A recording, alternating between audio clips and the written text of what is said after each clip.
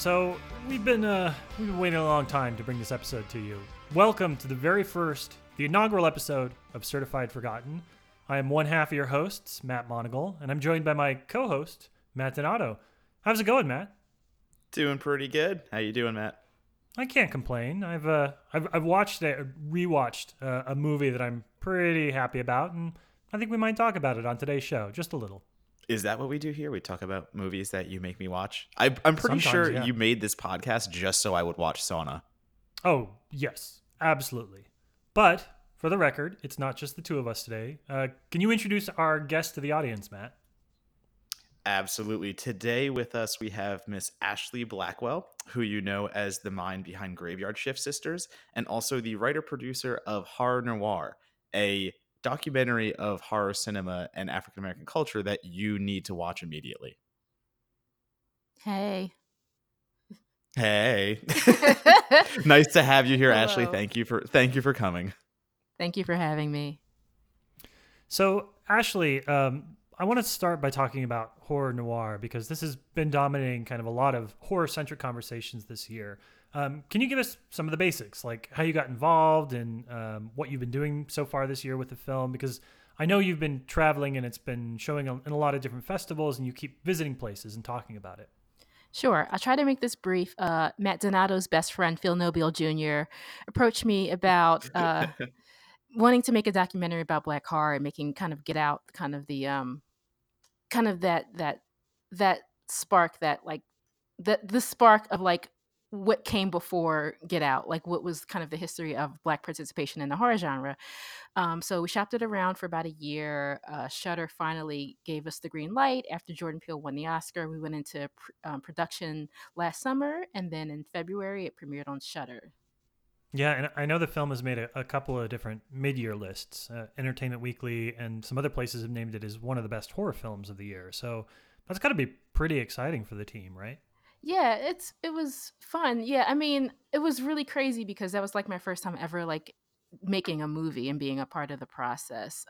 And playing such an important integral role to it. So I'm really happy about it. And I'm happy about everyone I got to work on the documentary with and got the support of and collaboration and all that great stuff. So it was really a team effort, but I'm really happy that, I was just given the chance to do it because I had such a knowledge of the information prior.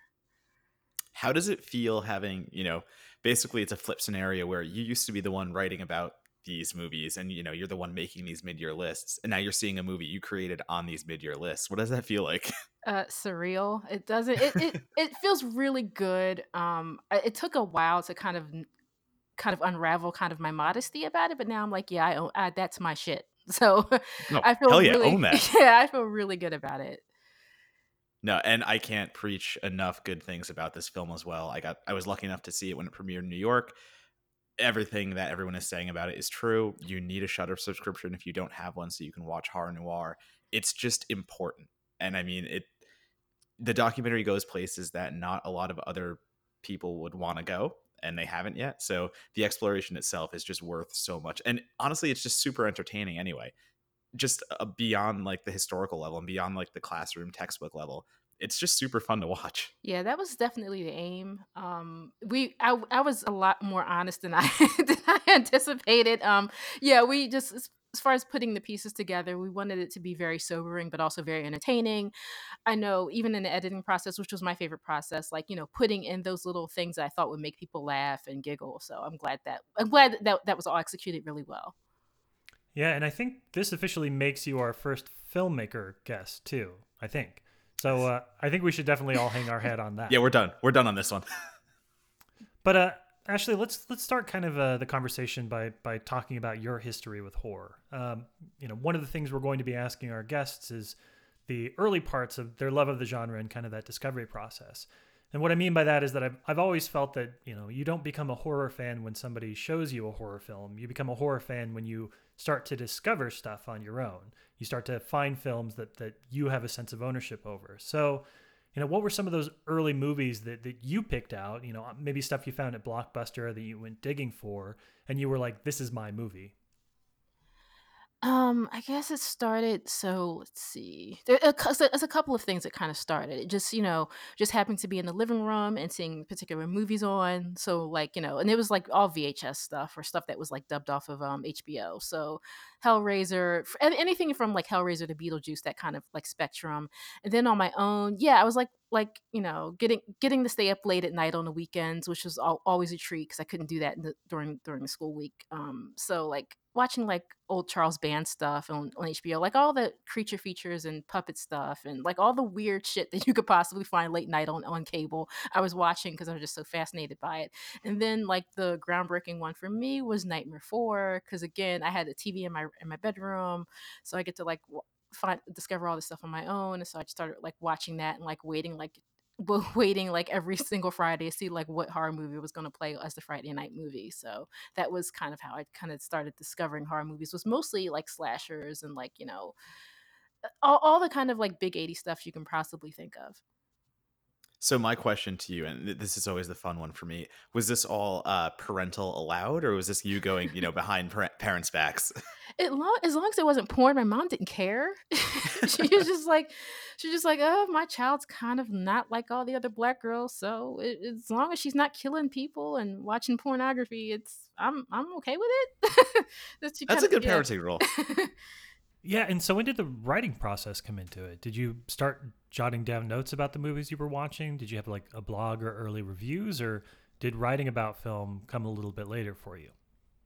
Of course, it started in my brain. So yeah, when I was in high school, I was it was because it was so important to me when I was a kid, and then growing up and getting in, becoming a teenager and doing all kinds of different stuff. But horror was kind of still like in the back of my mind, and I was kind of thinking about these films and how important they were to me, and just looking at them, especially through a gendered perspective before race. But when I got to college, when I started kind of like getting into like black studies and stuff like that, and just trying to discovering who I was as a black woman and my identity. And then on top of that, it was just like taking all these different classes where like there was like serious like people with doctorate degrees who were like talking about like movies and television, and like they made a career out of it. I'm like, wait a minute. I got like super excited when I was in college. I was like, wait, people can make a career out of this. And so that's when I kind of just started writing about horror films, was really with my papers. And it was with like these really super square teachers who like could give a shit about horror, but then I started writing about it, so they had to at least engage with it with my writing, and they were just like, oh, she has a point with some of this stuff. So that really kind of gave me the boost to do it how I'm doing it now, sort of. Yeah, and I guess playing off of that, can you just give the listeners a little brief glimpse into Graveyard Shift Sisters, when that started, and the mission that, that site owns, because your perspective is one that not many people have. And I always love when there's a film that needs your perspective and that you're out there to actually provide it, because so many other sites glance over things that you catch immediately.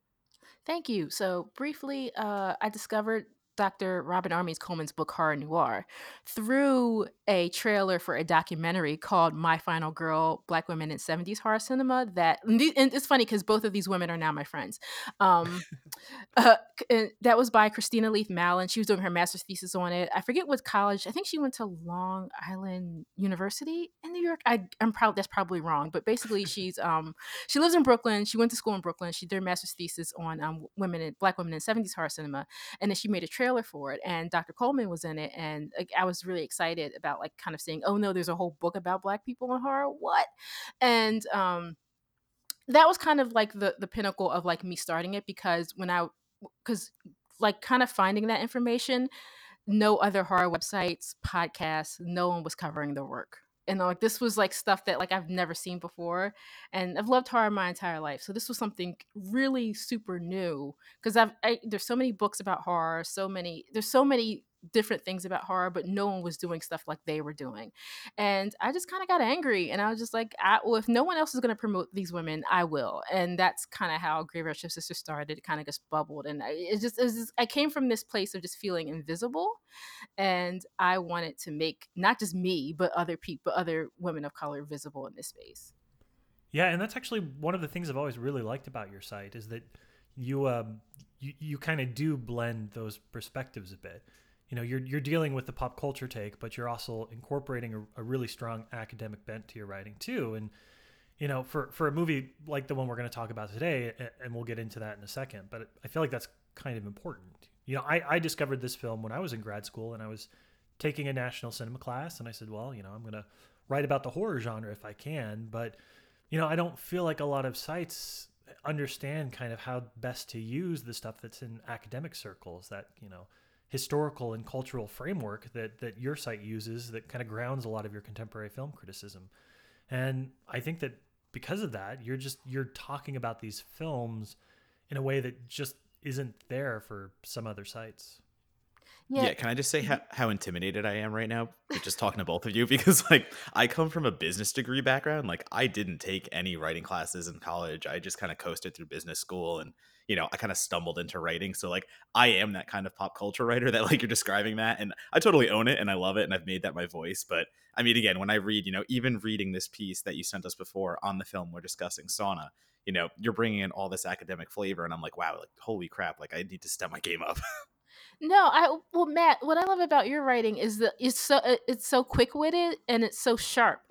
Your writing is so sharp. I love reading it because it's so engaging and it does give people like I'm reading it and there's like 1,000 references in it and it's stuff that like I want to dig more deeper into because you call back to certain films, you tie in what goes on in the movie with certain references and pop culture references that people could like pick up on. So I would say not to sell yourself short because you're one of the few writers out there as far as writing a review. Like I want to read it because I know it's going to be entertaining and also engaging. So just food Oh, for thought. well, thank you then. Can this be the podcast? Can we just compliment each other and just Yeah, apparently I need to update my guidelines because you're not supposed to come on the show and compliment Matt. If you feed him after midnight, he gets a little grumpy. This is true. Yeah. Well, we don't have Phil or Rob here to start the instigation there. So I'm sure those episodes will have plenty of ragging on Matt Donato. Don't worry. Well, and the last question I want to ask before we start to talk about the film a bit is that discovery process. Because, kind of the purpose behind Certified Forgotten is to find the stuff that doesn't get a lot of reviews and has sort of a side effect, maybe doesn't take place or take hold of kind of cultural consciousness, movies that people don't talk enough about. So, the type of films that you're writing about, stuff that might be a little underseen, where are those discoveries coming from? Like, what's your pipeline for new and underseen film? Oh boy. Oh,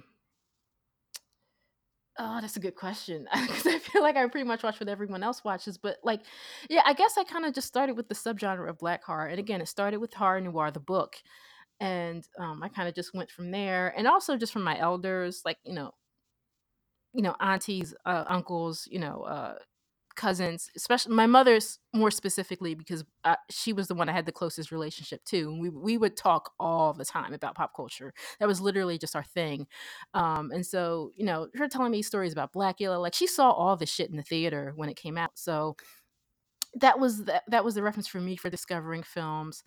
Yeah, and just kind of just doing a lot of reading. I think the thing about being an academic is just like, especially in liberal arts, is just like we all pretty much know, even before we graduate, we know we're probably not going to get a job doing something similar or something we're passionate about straight out of college. So we try to make it work as much as possible. We know we're not going to get rich from it, so it's just like, okay, how can I use what I've learned, what I've put myself in debt for. So that's pretty much how I kind of started, just kind of just going through like all of these books and also a lot of other horror documentaries that were out there prior.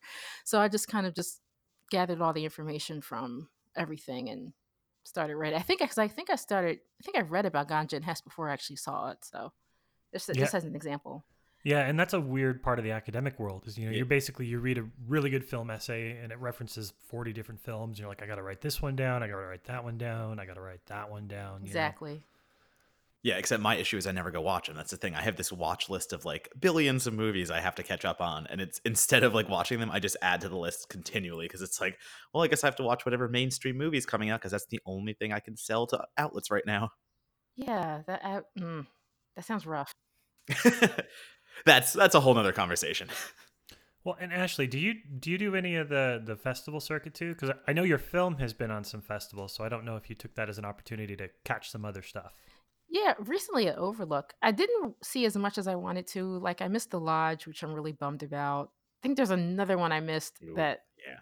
I'm really upset about, but I did get to see In Fabric. I saw Knives and Skin. I saw Daniel Was Real. So yeah, definitely. I I'm like, I've seen my movie a gazillion times. I was a part of I was part of putting it together. I was in the editing room for weeks. I was like, nah, that's like the least. I'm like glad people were enjoying it, but I'm like, no, I want to watch these other movies. But yeah, definitely.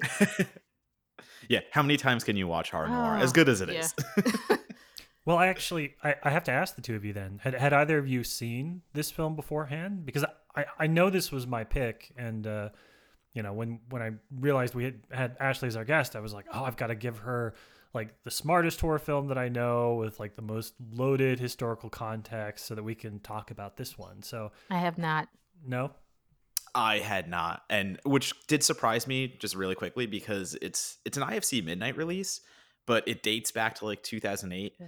and it just kind of shows like how IFC Midnight has grown in a way because you look at any of the new IFC Midnight movies, and we're talking at least like 30 reviews, 40 reviews. They're pretty well received at this point, and if they're good or bad, people are still watching them. But it's so interesting to me to go back. I mean, okay, we're going back about a decade almost, but you know, 4 reviews, I think 3 reviews of this movie are out there, and for IFC Midnight, it just shocked me a little bit. Yeah, and I know that we have some friends.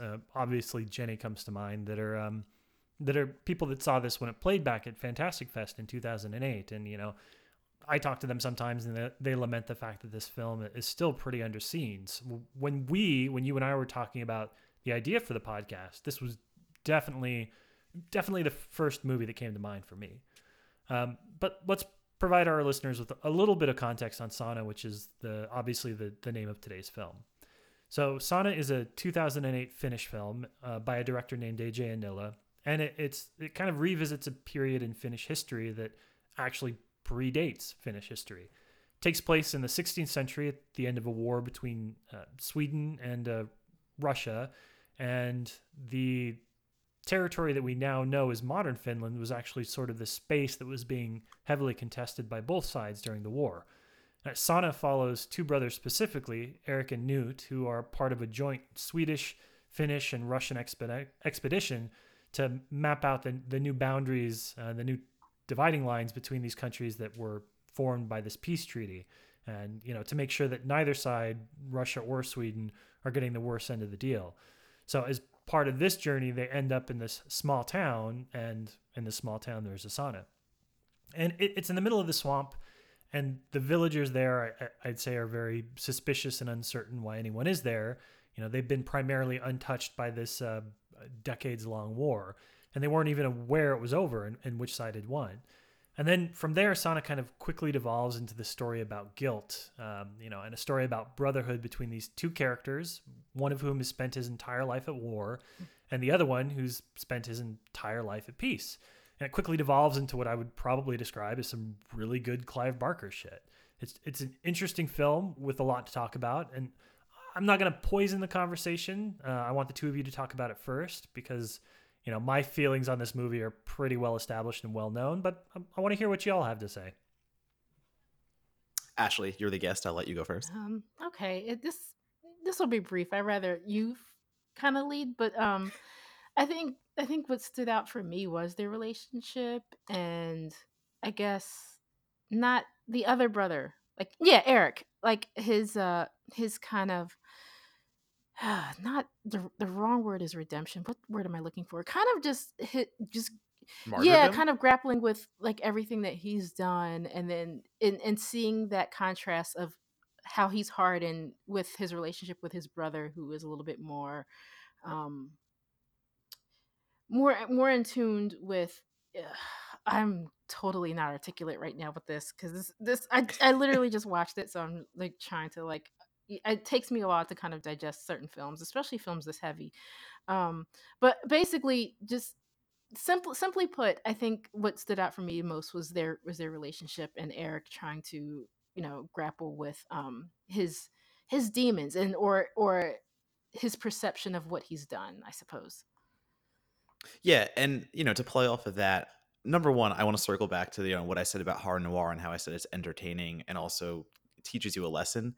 And I think Sauna kind of plays in that same kind of realm where it's most definitely a history lesson. We'd go back to 1595, where Matt already said it's this whole Swedish, Finnish, Russian thing, but Finland wasn't a country yet. And Matt wrote this great piece detailing that I was a little confused during the movie, going like, okay, so they're Swedish, but where's Finland and blah blah blah.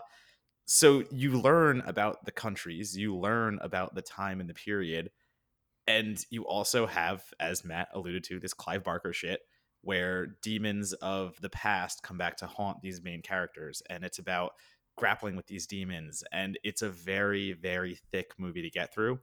And as Matt and Ashley both probably know, my kind of movie is more the midnighter. My kind of movie is the gross out slasher, things of this nature. When the new Child's Play came out, everyone's like, oh, Matt, you're going to love this movie. And for some reason I didn't. And like, that was the biggest shocker to everyone, because it's like, but is that not your shit? It is my shit. But I can also get down with these like heavy thematic films that have something to say. And Mr. Monagle, I will give you credit because Sauna does it effectively well. Yeah, so maybe I'm going to make my case for the film, and then you guys can respond to that a little bit. So, first of all, if you know my taste in horror, then you know the things that really motivate me are wintry horror, grief driven, or guilt driven horror. I'm a big fan also of kind of that brotherhood of soldiers as sort of an idea in these movies too. And so, I mean, Sauna was really made in a lab to kind of hit on all of my favorite film themes. But it also goes back to what Ashley was talking about with the academic thing.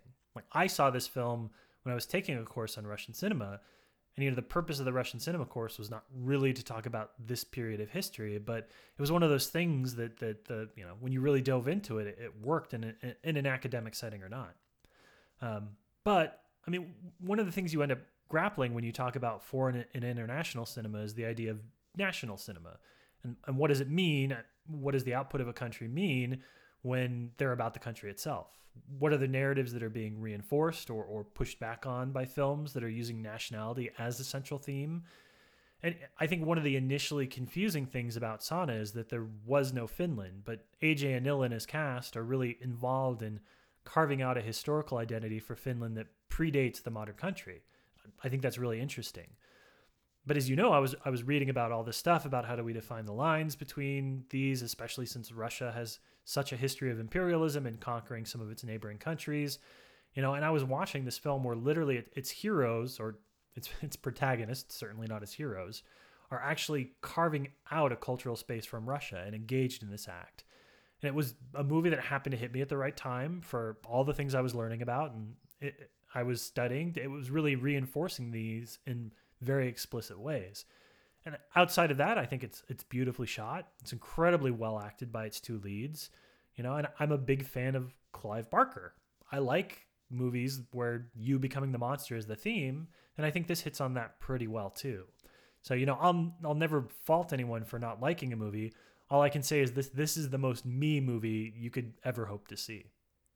And let me follow that just by saying two things. Number one, these types of films sometimes tend to drag on and tend to be the hour 45 minute getting into the 2 hour range, where it's a period horror piece and it takes its time. It's a slow burn and it drags out the inevitable, I want to say. But my the face I made when I saw that this was only an 80-minute movie, I was like, oh, okay, like I'm into this. And I think it effectively sells the drama of the situation, the demons coming back to haunt people, and it does it so rapidly that it doesn't waste a lot of time. And I enjoyed the fact that it didn't linger on these dramatic beats for too long and try to, really blow out that running time to where it didn't need to be. And number two, I really like the fact that like we don't have a lot of great medieval horror. And I think this kind of fits in the realm of medieval horror in the way that we get these, knight looking people with swords and stuff like that. And that kind of drew me in as well. So it's a nice period piece that we don't get to see much of. And I think it's represented naturally, and it's represented for a territory that, we don't, or at least I don't have a lot of knowledge about. And it does it, realistically. I agree with runtime, and it does definitely fill kind of a niche and a historical one that a lot of people I don't think necessarily know about. So I think it's really cool in that sense, and also the idea of kind of certain films being a part of or making a point of or being a part of national identity. I dig that because like for example, like I know Alexandra West when she wrote her book about New French Extremity, that was like the main focus about like those particular that particular subgenre of films that about it's really it's about like France kind of telling on itself and where it is in in this particular historical period.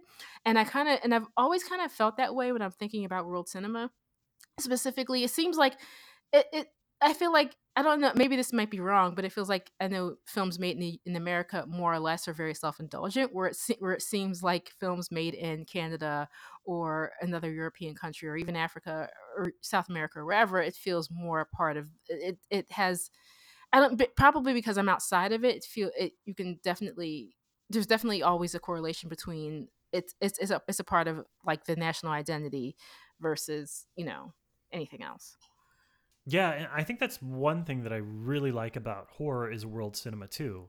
Is I try and be an intelligent and discerning moviegoer and make sure that I have a well-rounded diet of film, but there are a lot of times where I'm watching films from other countries and there's an element of cultural specificity to it that I'm just it makes me feel a little uneven the entire time I'm watching. And I'm like, okay, am I actually making an acute observation, or do I think this because I lack the cultural background and the history? And it makes the whole viewing for me just a little uneven. And I think that with world horror in particular, everybody makes these films, and when I talked to the director, one of the things that he stressed out of the gate was that Sana was meant to be a genre film first and foremost.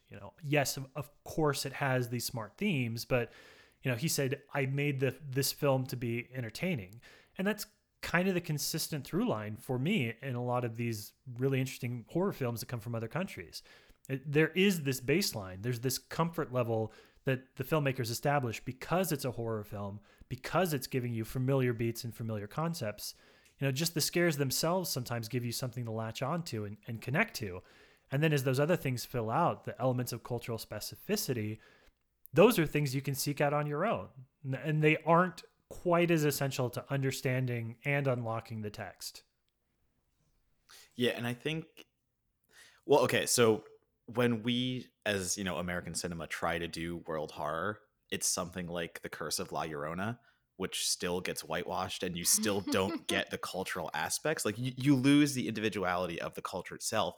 Whereas when I watch a foreign film, or I watch, something international in horror, I want to get a sense of the culture. And when I watch something like Train to Busan or Hagazusa, or I'm looking at my horror list of films that I love, Tigers Are Not Afraid, I get a sense of every locale in those movies. Tigers Are Not Afraid are about the unfortunate circumstances and the slums and whatnot. Train to Busan is obviously very much about all these people caught on a train, but you still get a sense of the culture and these people that are coming together in that sense. And yeah, I enjoy Sauna again for the reason that I get the identity of the culture 100%.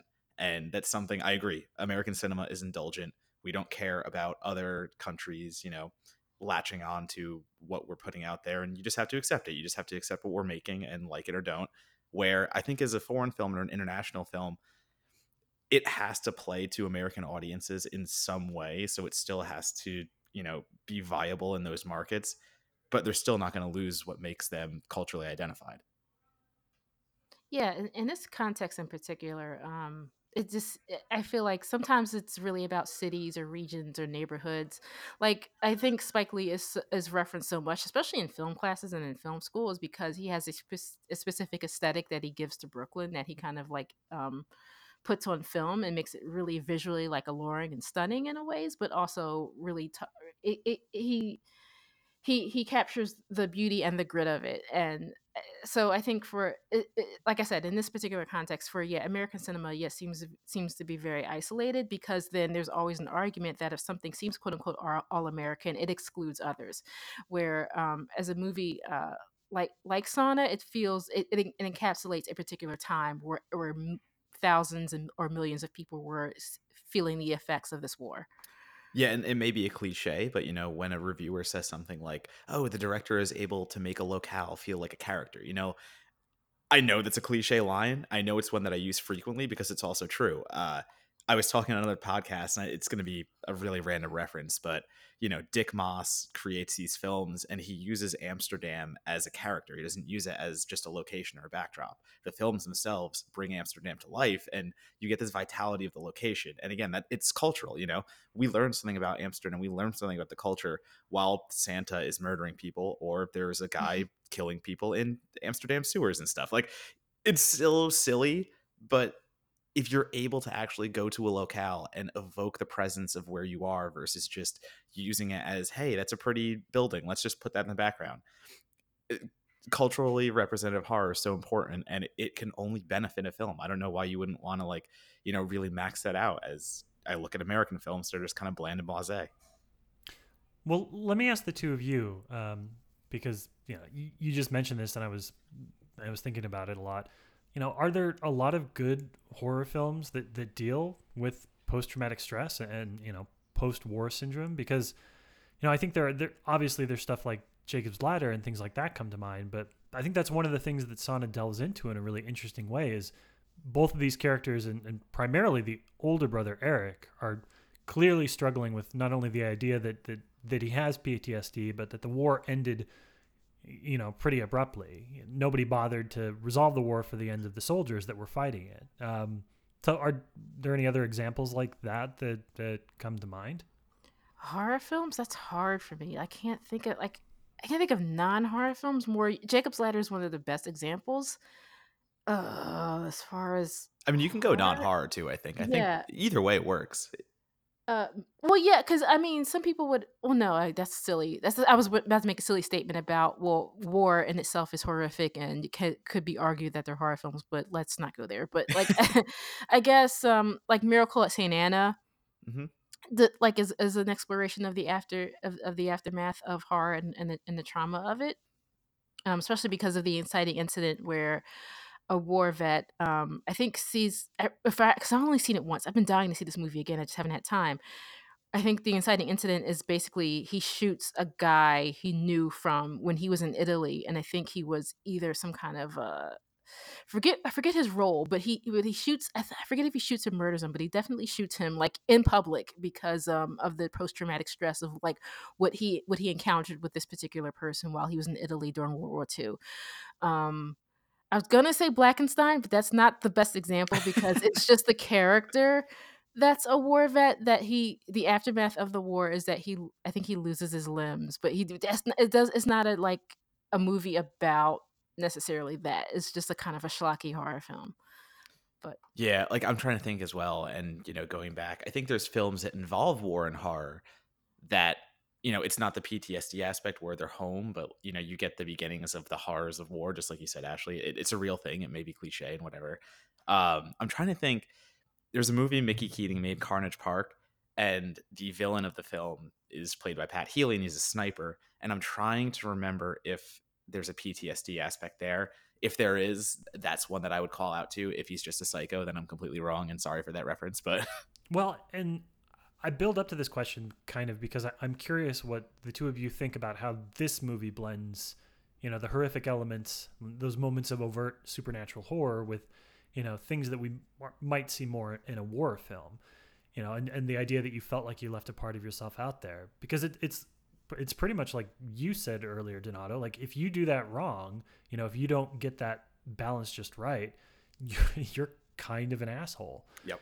Like if you treat this trauma as something that just as a reason for things to jump out of the closet, it's fuck off basically.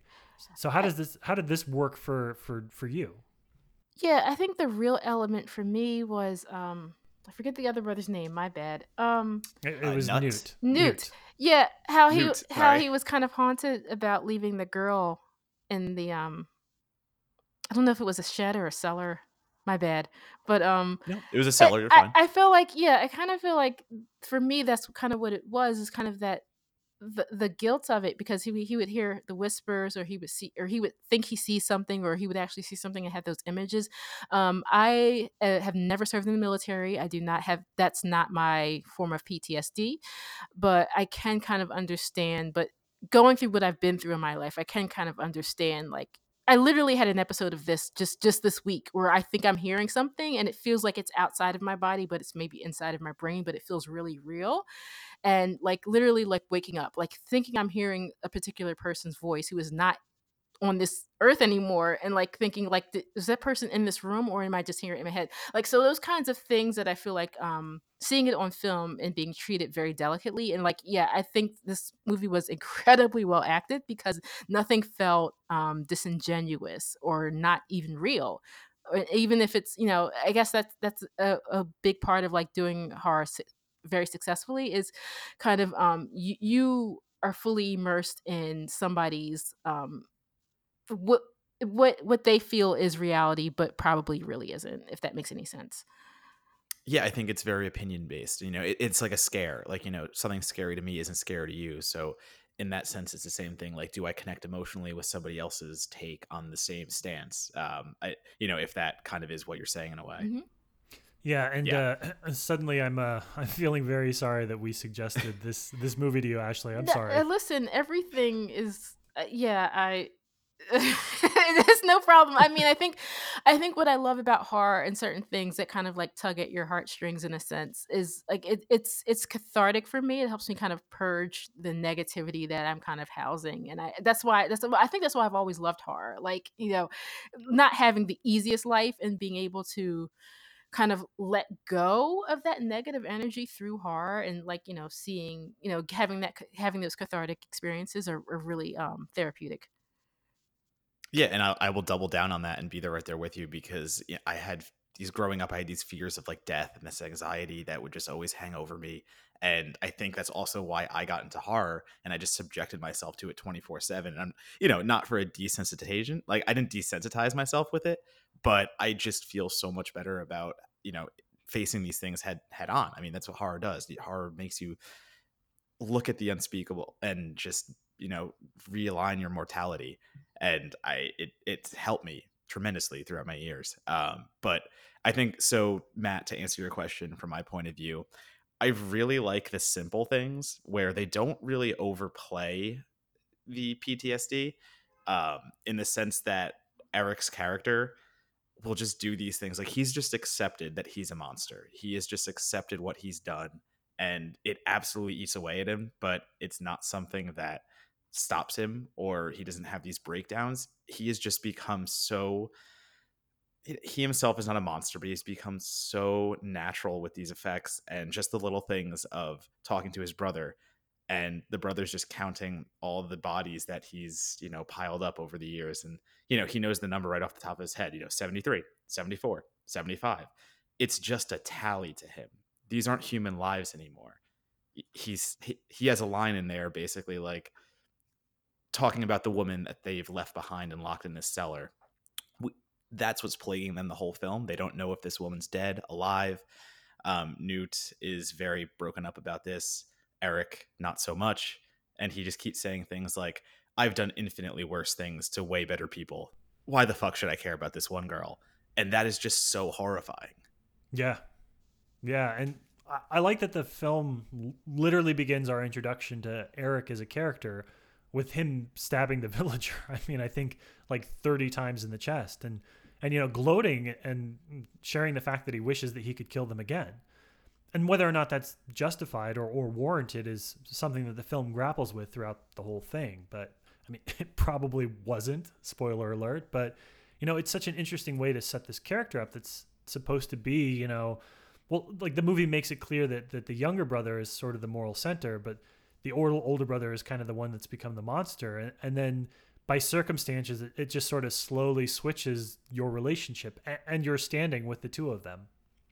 Yeah, because all he knows is his brother, in the sense that he's seeing the murders over and over again. And while his brother, this has become normal, the moral compass, it slowly becomes, his compass starts to go off track, basically. It starts spinning wild, and watching him try to grapple with that is a very interesting relationship between the two of them. And again, I think it's played out very well. And also I'll say that, to me, a sauna is a very happy thing. Like, people go into a sauna to kind of relax and wind down and do all these things. So it was very interesting to learn about the sauna and the actual history of what saunas were used for back in the old days. Like that was Yeah, I interesting agree. to me. Yeah, and speaking of the old days, another thing that I think, Matt, that you mentioned this at the top of the show is just the idea that we don't have enough really good or medieval or historical or village horror. We'll use the term village horror.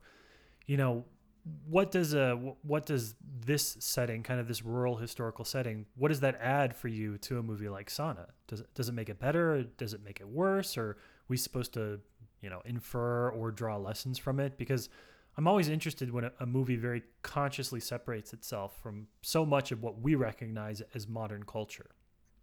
I think it puts us in a period in time where things were so different that it's hard for us to comprehend what's going on. And we kind of sit there going, okay, how can they be so violent? How can they believe in these things and pagan rituals and stuff like that? I think half of the horror in a movie like The Witch, where I would classify that as like village horror in a way, but half of the terror in that is the fact that they believe what's going on is reality. And, whether what happens in The Witch is reality or not, the ending, I think, kind of spoils that a little bit. It's still these blind faith beliefs in Christianity and religion and just kind of diving into things. And we have a much different perspective these days, and I think we kind of take that for granted. So putting us in a period where that perspective does not exist and people only know what they know in their little small towns, I think that's so interesting. Yeah, and I mean, I think medieval horror, like you said, it's not service these days. We don't really have much of it. I really can only think of, number one, Army of Darkness, but that's a much different movie than Sauna. I wouldn't compare those two. Yet we did have a movie this year called The Headhunter, which was a tremendously low budget film that looks absolutely phenomenal for what it is. And then also Black Death, starring Sean Bean. I can't really think of any medieval horror off the top of my head. So again, to go back and rediscover something like Sauna, it just adds another thing into the canon that makes me wish, these periods would be revisited more. But I do understand there's less you can do in these time periods. I mean, you have the Black Plague. You can't really do like a slasher film in this time or stuff like that. So it does limit the variety of horror you can have. But I still think, Knights in Shining Armor, that kind of stuff, I think that all plays into horror so well. So I know because I love this movie, I'm literally pulling the conversation this way. And we're talking about Sauna in very high terms, but talk about the film kind of in basic horror terms. If you're listening to the show and you're like, yeah, but is there good gore or are there good special effects? Do you think this is a film that delivers on the more visceral level? Oh yeah, 100%. Um, Even the opening shot of the river, and I just know, to me it just looked like black. I'm just like, wow, this that river looks really really dark, and then the blood comes in. So I thought that was a really great visual, and just the like it looks like the girl looks like an apparition or some kind of a ghost, and then the eyes gouged out, and I think it does. I think it just and just generally speaking, I think it does really great with those effects and the kind of and well, especially the crescendo at the end and the climax. I thought that was really cool too. So yeah, I definitely think it delivers with a multitude of visual effects that really read as horror. Yeah, Yeah, and it I'm here play to I'm here to talk about those special effects too. I say we spoil it. You can turn it off if you don't want to hear it, but there are a few character bits and stuff, stylistic design at the end that are Yeah, just wait, can I get cool into as hell. spoilers? Am I allowed to? Do Yeah, we get I want it's got to happen. I All demand that right. it happens. All right, listeners, you have 5, 4, 3, 2. All right, I'm spoiling shit. All right, let's do it. The ending, the crescendo that Ashley just mentioned, I did not see that coming at all. And we get this figure. Basically, it's a dead body that gets up and is just missing its face. Its face is gone. It is a black hole, we'll call it, and blood is just spewing out of it. And I love the blood effects in this film. It's just so thick and goopy, and it gets everywhere. Oh, it's so gross. But then the figure basically, attacks a child, and the film ends with this poor child assumingly getting murdered because that leads into the blood going into the water. But that effect is so great. And again, for a low budget film, to see that monster arise and you look and its face is just gone and it's this ghastly figure that's basically white. It's a corpse. So, it's blood is drained except for the blood that's pouring out of its face hole. And what I also like about that, especially after like listening to that podcast lore, the idea of like the woods or wooded areas, especially The Witch also kind of is a slight reference to this. It's kind of just like we don't really know what's in the woods, especially in like the deeper recesses. If this village is like, was it was what in the movie set was kind of like off the grid, they didn't know it existed. It's just like you don't really know what's kind of lurking within, even if it is like a symbol for something, or if your mind is playing tricks on you. But the actual, like, what lies within the woods and what could, possibly be there, and the mystery of that and the unknown is really scary as well. Yeah, I like the fact that, like you just said, we think about the woods and we don't know what's in there, and our mind plays tricks on us, and we think about the worst things that could possibly be there. So then to see a film actually represent that, to see our worst nightmares come to reality and make us go like, "Fuck, what if we are right? Like, what if there are just some weird ass shit in the woods, like the Jersey Devil and stuff like that?" I love woodland horror. Woodland horror is so underrated. Yeah, and as somebody that grew up in not a really rural part of Alaska, but I mean everything is rural in Alaska. There are definitely parts of this where I'm like, oh yeah, I know these people. They're actually pretty decent in real life. Sure, they're part of this religious underground cult thing that literally stole territory from the priests and went mad, but other than that, they're pretty nice folks. Well, and also, Alaska, y'all have the darkness that like lasts for hours, right? Like hours more than it should. How do you live in that? Oh, well, actually, you get a lot of vitamin D. There's there's tablets and stuff that you can take, and most of my family has light boxes, like little UV boxes that you can set up and that you would actually put in front of you when you're at your office desk or something. Because yeah, I mean the thing is that if you work a 9 to 5, you miss daytime for like 3 or 4 months out of the year, so you kind of get used to it. I mean, I'm sorry to my friends that are listening to this, but it just wasn't for me. And the funny thing is though that I've spent my entire life chasing down movies that recreate the experience of growing up in Alaska. No, I was going I to have say, no I idea think what that about says like about 30 me. Days a Night and the fact that the darkness leads into that horror so well. So like you're saying, it makes you think of home in the sense that you have all these woodland areas. I think the pitch darkness just doubles that immensely. I think you could make the best horror movies about Alaska because it's always dark, it's always wooded, and you don't know what happens there. Yeah. No, but we don't have any outdoor saunas though, so you couldn't secretly set a film, a Norwegian or Swedish or Finnish film in Alaska. It doesn't double for anywhere well. You could just go build a sauna there. Just build a sauna and see what happens. Just see if anyone gets creeped out. Oh, yeah, that's true. I guess I could do that. Well, before we get to the last question, which is sort of tying it back to the theme, I mean, I want to open it up to the two of you because I've been asking a bunch of leading questions because I love this movie. It's unquestionably one of my 5 favorite horror films, and it scratches every itch I have within the genre. But, there are probably some things that didn't work with you, or some things that were maybe lost in translation. So, Matt, you were saying earlier that I had to read books to understand this. What are some stuff that you think maybe gets lost in translation for, like a contemporary or maybe an American audience? Yeah, I think the beginning where we're not at the village yet, we're still with the Russian and the Swedish / Finnish, whatever you want to call them, characters. They're still brokering this deal for peace. We're not exactly 100% clear. I mean, they give us backstory, but it's still not led that well. So I would say the build-up material that gets us to the village, we're kind of questioning, like, okay, it's uncharted territory. I get that they're setting borders, but why? Why these guys? Why just these random people? Why is the psycho involved? So I would think a little more fleshing out in the beginning, because it is such a short movie, and while that helps it also disservices the story in a way that we don't get the background that we should. Yeah, That might be this one movie thing I would feels say. like, as much as I say sometimes for films, I'm like, don't go into a movie knowing anything. I feel like you need to have some sort of context going into this one, or especially because you don't necessarily know what you're getting into. And yeah, this movie came out, I think, right after I graduated college.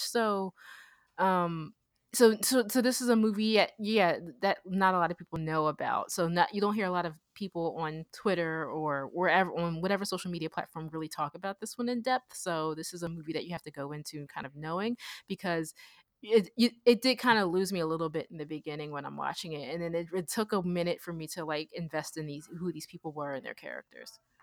Yeah, and I mean, once the female, we'll call her a ghost in the sense that it's Nuts or Newt's mind playing tricks on him. He's seeing the woman that they left behind.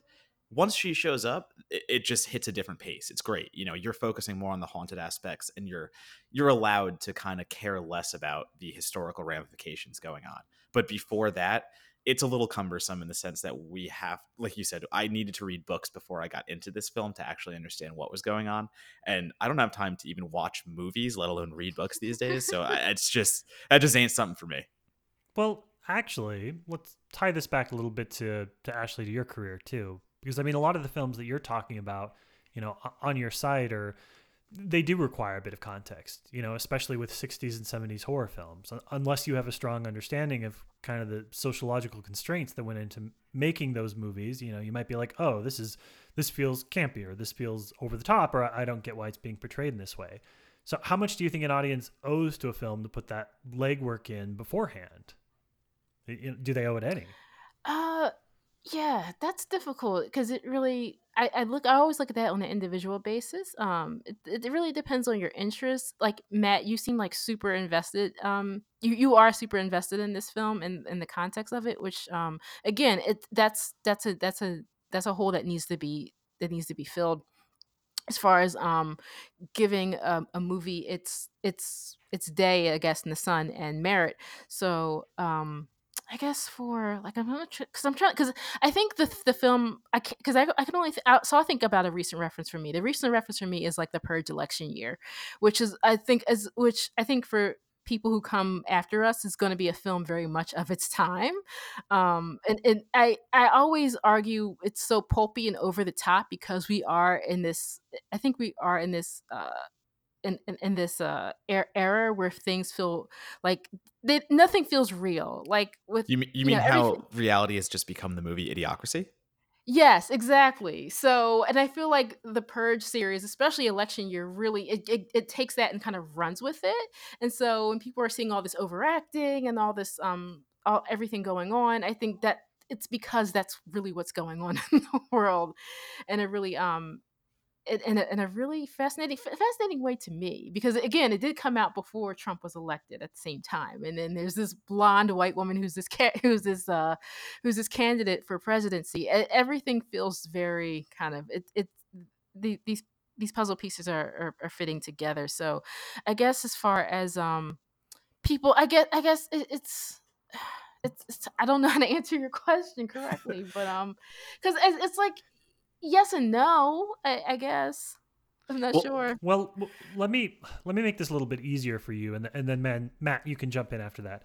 How much of a burden do you think there are on critics to be able to provide that context and not just provide a I have a traditional bigger. review? That Like, not that there's anything wrong with reviews, that's a but better question. Yeah, I feel like as a critic, you have to do a teensy bit of legwork. I'm sometimes tend to overdo it.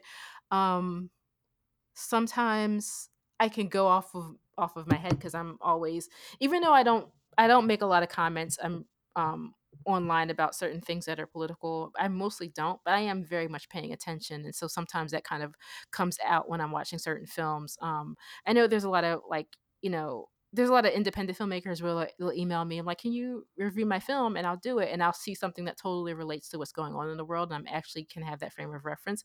And then there's other things where like there are films that like will inspire you to do the legwork. Where there's a theme that you're thinking. I'm like, well, is there a kind of is there a theoretical framework for this, or a sociological or historical one? And so you just kind of I think some films do spark that in you. Some films you just want to kind of talk about topically. If that makes any sense. Yes, that does make sense perfectly. And I agree with you on the like social aspects and when I watch a film and relate it to society today. I agree that I should be commenting on things as they happen today and how it happened in film, Life imitates art, art imitates life, all that stuff. But what I will say, and I get into arguments with people about this, if there's an adaptation or a sequel or a remake or whatever, I'm not going to bring up whatever the source is. Like if you're adapting a novel into film, I'm there to review the film. I'm there to review what you put in front of me. And that's how I react to it. I forget which adaptation it was, but I wrote a review and I kept commenting how the film is just so slight and they don't get into any of the backstory of the character and they're just worried about franchise building and blah, blah, blah. And one of the first commenters is like, "Oh, well, obviously you've never read the novel it's based on." And I said, "No, I didn't, because this is a film. And if the film was done correctly, I would know all the information you're telling me that exists in the novel and doesn't exist in the film." So again, I'm there to review a movie, and I don't think I have to be burdened with the comparison of the film to the adapted novel or adapted source versus, no, this is a film review. I'm reviewing exactly what I saw and whether that worked or not. Yeah, no, that approach works for me too, honestly. I mean, it is a perfect example for me because I read that book. I couldn't put it down. And then I've never been satisfied with any of the adaptations, but I also can look at it. I can also look at it, the word, not the wrong word is objectively, but like I can watch it chapter 1 and kind of just like, watch it for what it is without like, with the book in the back of my head, because I've read the book and I enjoyed the book for what it was, but like, whether I enjoyed the movie or not for what it is totally different, and I can separate the two. I definitely can. Yeah. I think there's plenty of room for both of those writings. I mean, if I'm doing a film review, like I just said, that's my approach. If I'm doing an op-ed where I say, "Hey, I'm now going to compare it to the novel," then that's a completely different story, and I totally agree, because then that's Right. the article you're writing. And I mean, that's why I started this column over at Bloody Disgusting, where I'm going to be comparing remakes to the originals, because again, if I'm doing a film review, I'm not commenting on that in the film review. But I do find it so interesting, the aspect of, what makes a remake successful.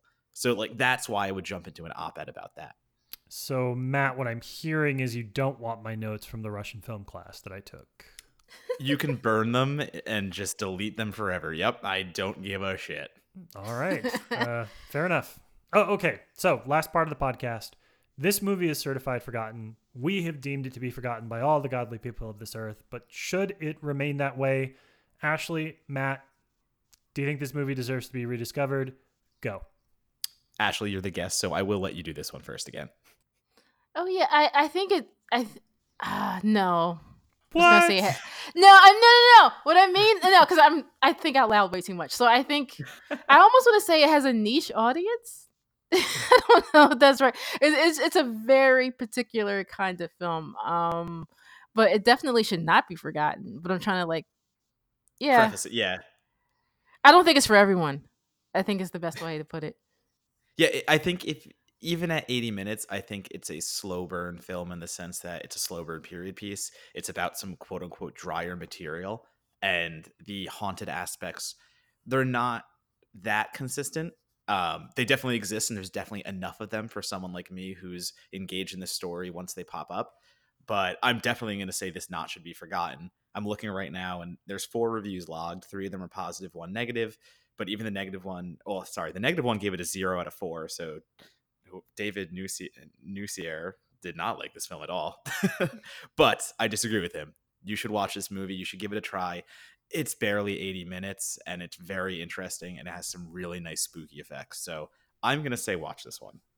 Well, of course, everybody knows what I'm about to say about this one. Oh, you forget it, right? You're going to tell us to forget this one. Grind up the DVD, mix it with a glass of water, and drink it like Crystal Light. That's what I have to say. This movie should be part of I don't you going advocate forward. what Matt just said. You shouldn't do that. That would not be proper. So, yeah, there's my 2 cents. Just throwing it out there. And that is certified forgotten. And we've sort of tentatively agreed that Sauna should be rediscovered. I'll just keep tweeting about it. That seems like a good middle ground. But, before we say our goodbyes, I want to make sure that people have a chance to follow everybody if they aren't already. So, Ashley, what are some good places to go for your writing and to follow you on social media? Sure. GraveyardShiftSisters.com. I update it somewhat regularly now. Sometimes I'm in Fangoria, sometimes Birth Movies Death. It's You can just Google me and like all this stuff kind of comes up where I've written like different things about it, about just not just horror movies, but other different types of movies and things like that, but mostly horror. Um, I am very proud of the Graveyard Shift Sisters Tumblr page. It's like an archive of like all like Black women in horror movies from like every single decade you can possibly think of in film. And you can find me on Twitter at Graveyard Sister, where I talk about everything. I like it. Donato, how can they follow you on the socials?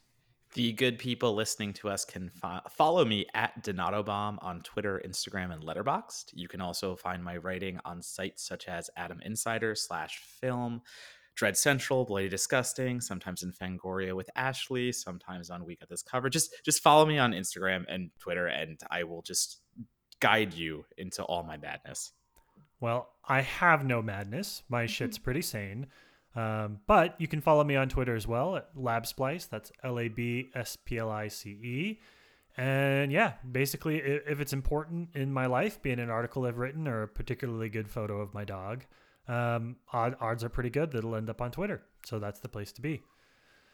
Before we say our goodbyes, any last thoughts? Any shout outs for y'all? Oh boy. Not that I can think of. All right. Well, we don't have to keep this part in the podcast. We can cut it out. Okay. Nope. We can let this one go. All right. Well, fair enough. All right, Ashley, I want to say thank you. And of course, begrudgingly, Matt, thank you for an awesome episode of Certified Forgotten. Ashley, we'll look to have you back on sometime soon. And for the listeners, we'll see you later. Thank you. Boop, boop, boop.